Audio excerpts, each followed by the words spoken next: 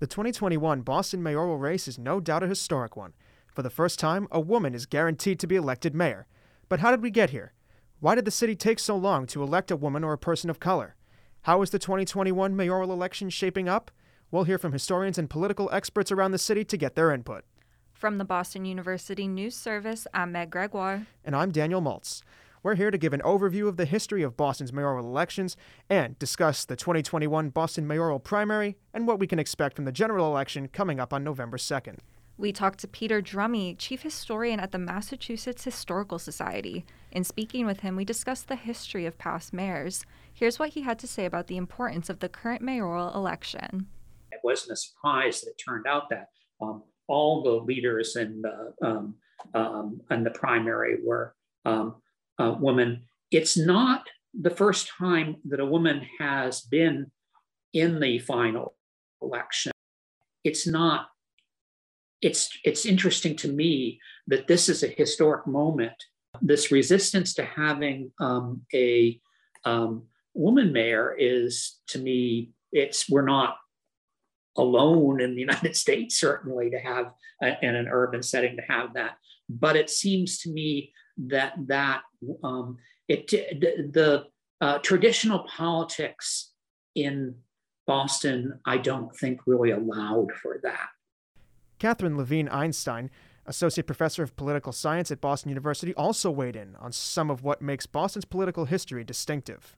Big thing to take away from Boston's political history is that up until this year, the city has exclusively been governed at the mayoral level by white men. So that's sort of one, the big news story from this whole thing, right? So I think the second thing that has really been distinctive about Boston's political history is that our mayors typically stay in office for a really long time. So opportunities like this to have a really competitive mayoral election are not too common. And so, it makes this consequential because this is not likely to be an opportunity for a little bit unless the next mayor goes on to higher office. Levine also commented on the reputation of Boston being a, quote, racist city. There is certainly this reputation in Boston that is an earned reputation of being a racist city and being racist and racially biased against non-white candidates. That said, I think there are a lot of other racist cities that have still managed to elect non-white political officials. And so while Boston is racist, I think there are many racist, unfortunately, places in America. Shifting our focus, the two candidates for this year's general election after the primary were Michelle Wu and Anissa Essaibi George. They defeated City Councilor Andrea Campbell, incumbent acting mayor Kim Janey, and former Boston Chief of Economic Development John Barros. We talked to Rachel Cobb, associate professor and chair of the Department of Political Science and Legal Studies at Suffolk University, and she explained why she thinks George beat out Campbell and Janey in last week's primary. It was by a relatively small amount, comparatively speaking. So in that sense, it's like a three-way divided among a little. So she appealed to a particular set of voters who have a more moderate stance on things. Certainly her support for police and expanding the police budget played a role among some key voters. And she also had the backing of some key business interests.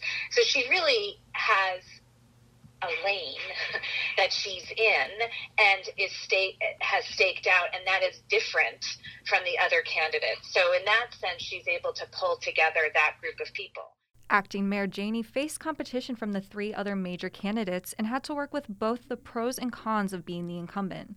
Kostas Panagopoulos, professor and chair of political science at Northeastern University and editor of the American Politics Research Journal, weighed in on the difficulties that face both challengers and the incumbent.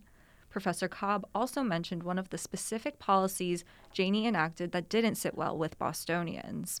So I think in one sense it's not really surprising because oftentimes elections are referenda on incumbent performance.